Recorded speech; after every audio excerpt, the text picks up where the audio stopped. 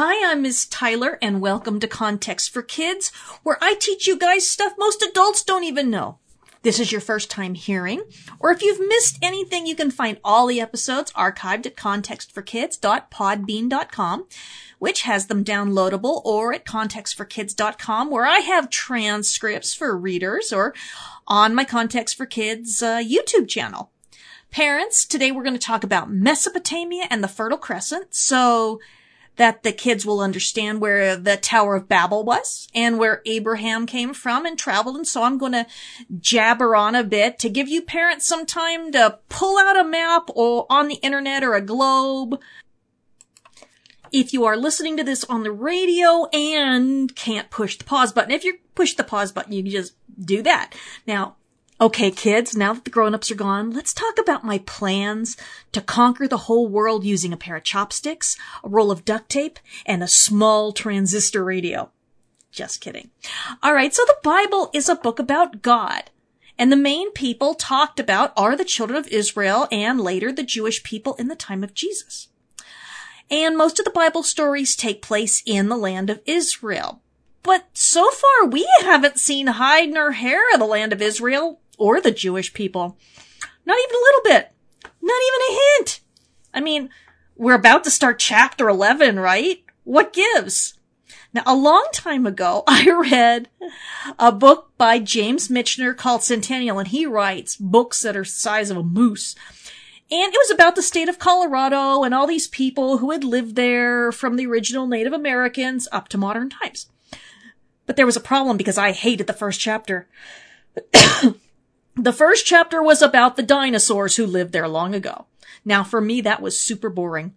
I wanted to get to the good stuff, and the author wanted me to know about how the rivers were formed and the plains and all that. And yeah, it's important to the story, but I was way more interested in Lame Beaver, the brave Arapaho warrior and leader, and Pasquinel, the French trapper, and his partner, Alexander McKeague, the young Scotsman whose life he saved. That's what I wanted. I like the action. I want to get to the main characters, but no. The dinosaurs. Like 2 million pages on dinosaurs, maybe less.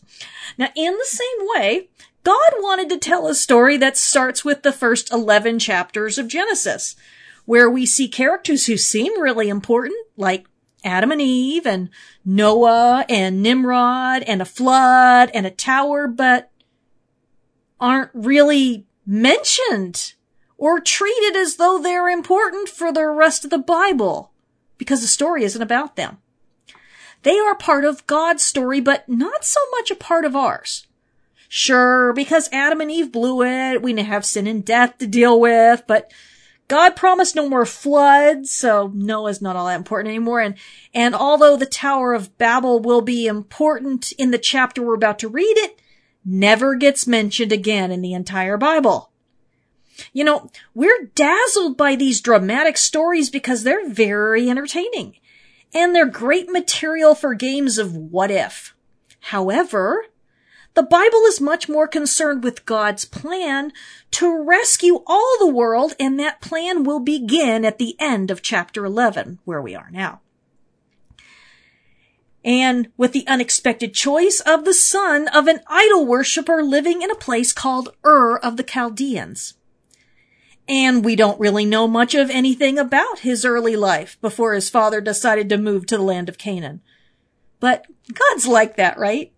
God gives us a future and not a past. When God calls us and we answer him and we go with him, it doesn't matter what or who we were before. Which is why Abraham's life before God spoke to him isn't really important. You know, in a lot of ways, our lives don't really become real until we begin to know God. But we do know something important about Abraham, God's chosen person. He came from a place called Mesopotamia, and that's where all the action's taken place so far in the Bible. Because Mesopotamia is very important to the Bible and to the story of the Tower of Babel. So we're going to take a week off and talk about it. And it's okay if you're not a huge geography fan, but geography is very important to Bible study. Without it, it's hard to picture what's happening and when and why. And There are lots of whats, whens, and whys about the Bible that we will understand a lot better when we know about places like Mesopotamia, Egypt, and Israel. And if you have a globe or if you have the internet up, you can look at this area of the world. And when I post the transcript, I will have a map for you to look at. As a matter of fact, I'm going to have so many links in this transcript. It'd be like, a whole week of homeschool lessons. Now, if you know where Israel is, and that'll become very important once we get introduced to Abraham and the Canaanites, and you head east from Israel, you will probably die in the desert from heat and thirst. So let's not do that. But if you head north and you follow the green stuff and say out of the desert, as you go north and then east, you would travel through ancient Lebanon and Syria until you came to the mighty Euphrates River. And then you'd follow that river south and east until you traveled all the way to what we now call the Persian Gulf.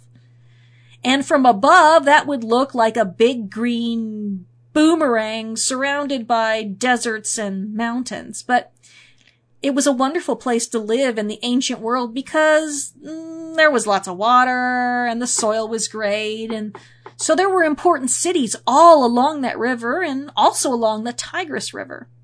Together, those two rivers made the entire land almost a paradise. And when the Bible talks about the Garden of Eden, it says that two of the rivers that flowed out of the garden were the Tigris and Euphrates. That's in Genesis 2:14.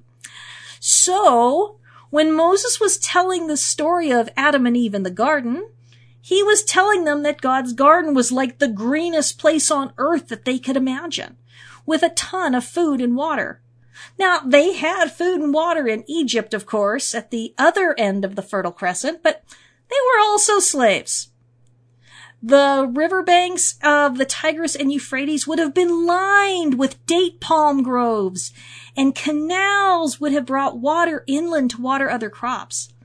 No wonder archaeologists agree with the Bible that Mesopotamia is the cradle of civilization. Now that means it was a good place for people to gather, to live, and work together as a society, and not just every person for themselves, with no neighbors anywhere nearby. This was probably where Cain built his first city and where Noah and his family headed when they got out of the ark and where Noah planted his vineyard because that takes a lot of water. This is also where Nimrod built his kingdom and the cities mentioned in Genesis 10. As they were all near those two rivers, it would have been a very good place to live. Now, today that land is divided up and called Iraq and Syria, but in those days it was divided into three areas named Sumer, Akkad, and Assyria. Sumer is also called Shinar in the Bible, and Shinar is where we will find the city of Babylon later in the Bible. And Babylon was the great capital city of the Babylonian Empire. They were the ones who destroyed the walls, city, and temple of Jerusalem in 586 BC. They carted away all the silver and gold and bronze and just everything that was worth anything. But where we are now in our Bible study, that's like 2,000 years away. Long after Abraham, Moses, and David lived. Now, to the north of Sumer was Akkad, and Akkad was very important in ancient times because it was the center of the very first empire in the world, the Akkadian Empire.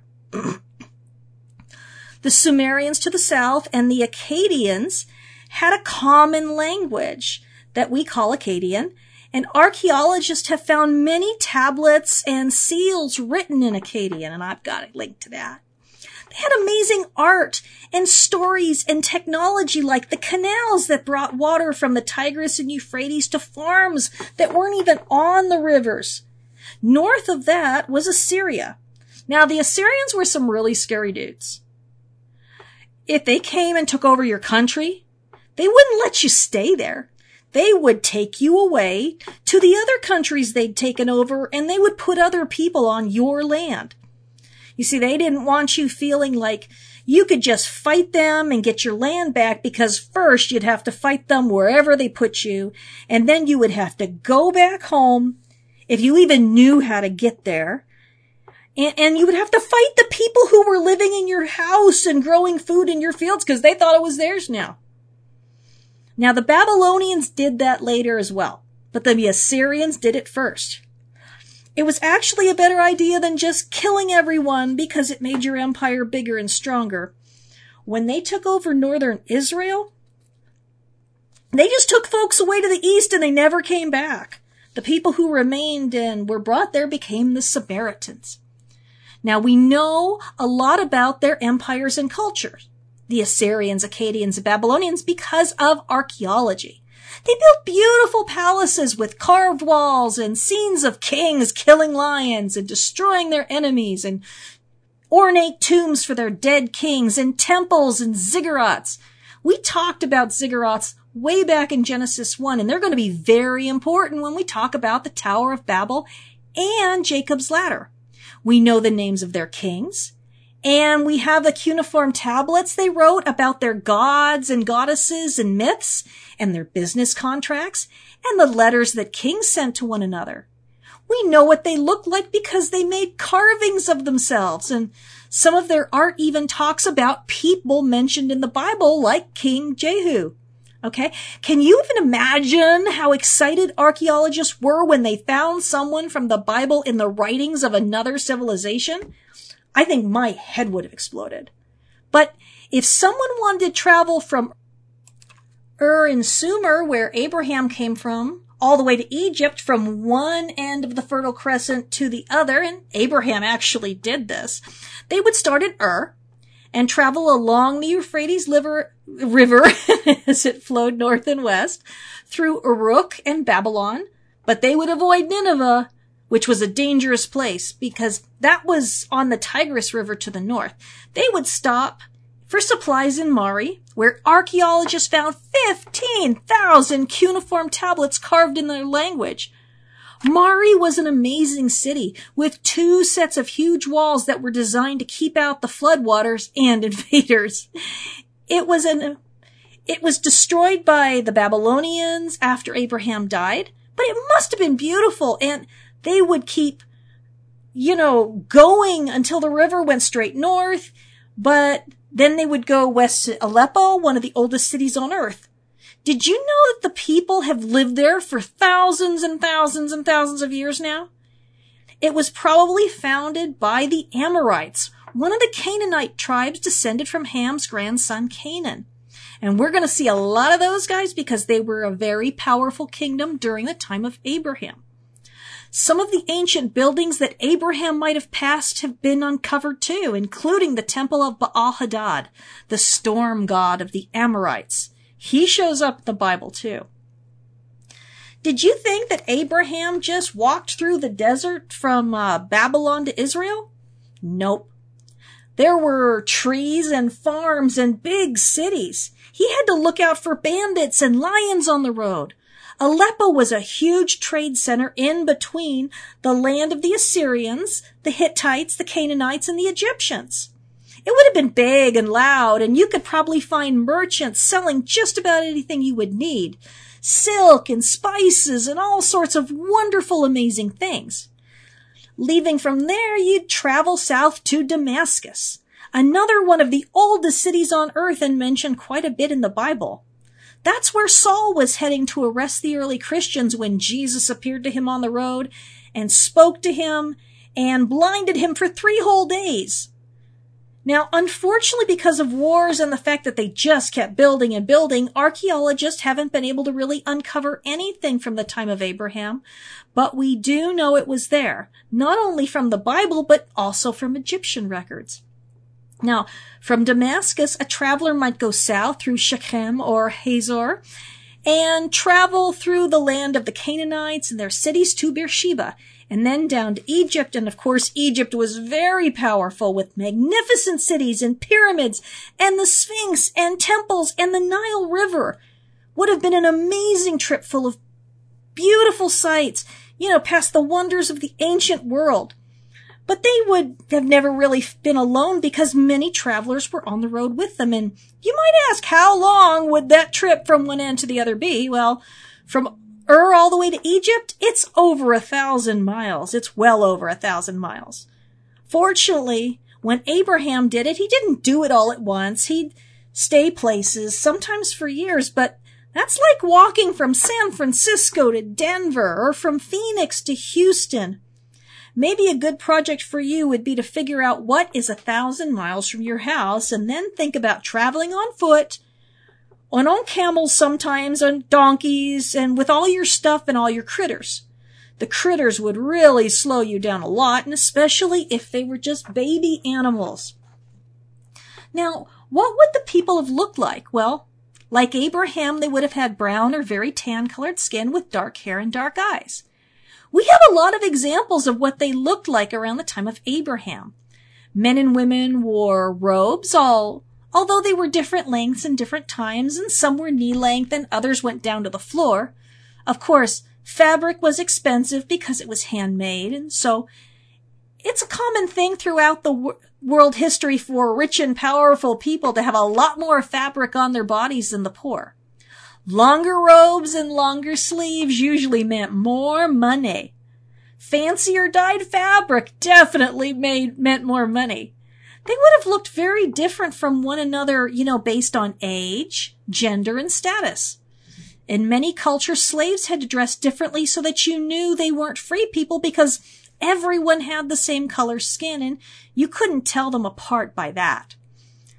They were people who were from the countries and communities that were close by, and so they looked the same. Some of them were sold by their own families to pay bills, and others were captured in war. Men usually wore beards and long hair, although certain classes had shaved heads and no beards. How you looked told people who you were and what your job was. But we can't tell any of that by just looking at people walking down the street today.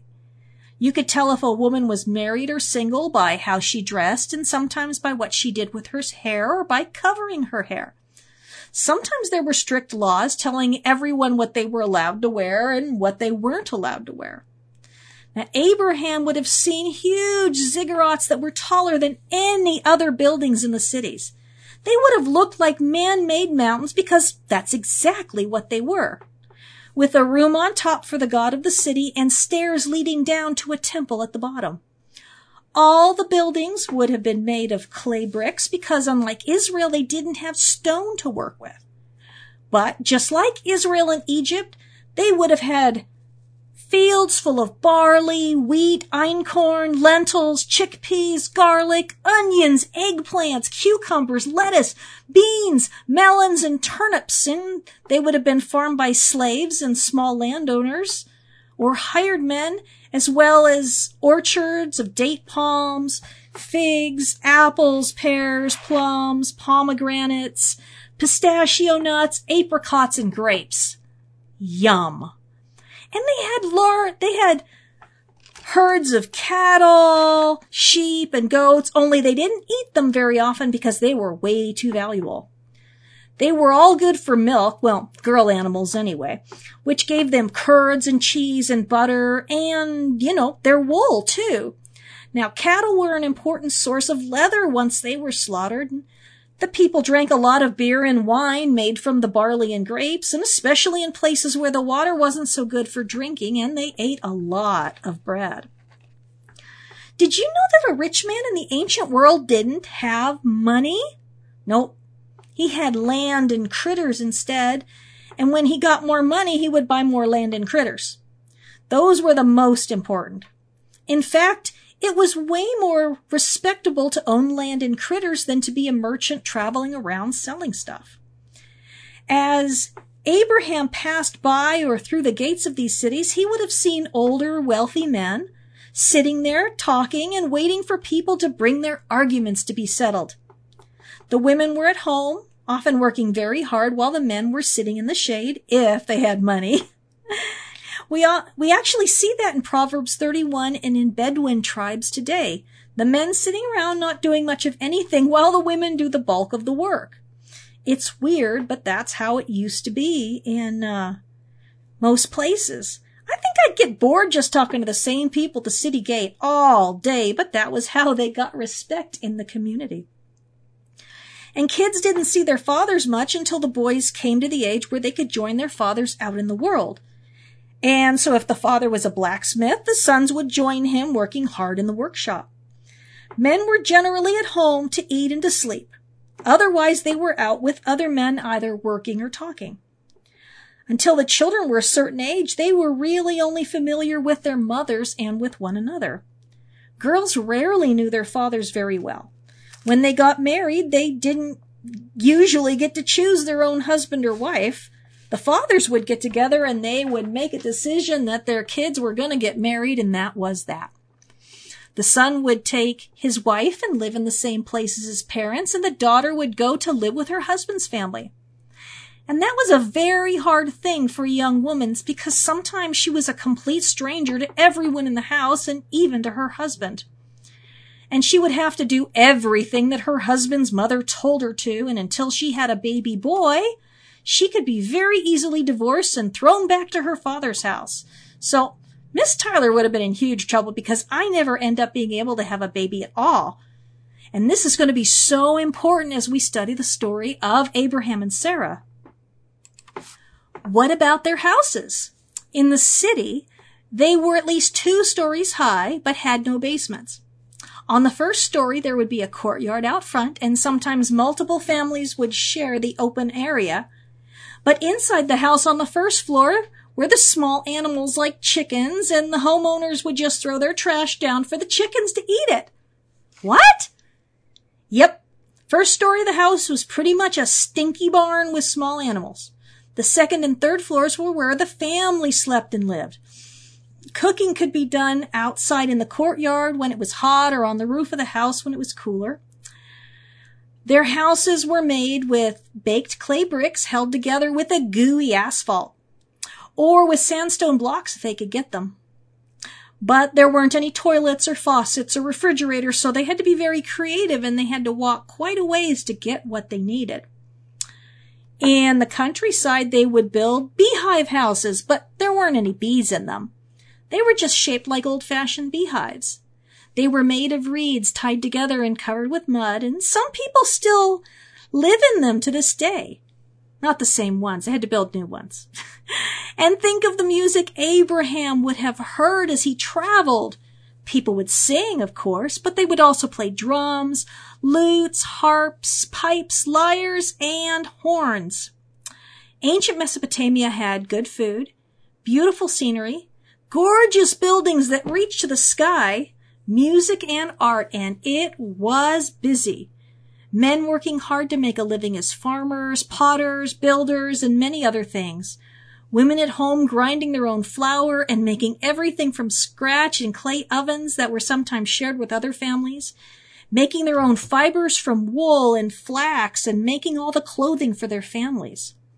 Teenage sons learning how to work with their fathers and finding that the world of men was very different from life at home with their mom and brothers and sisters.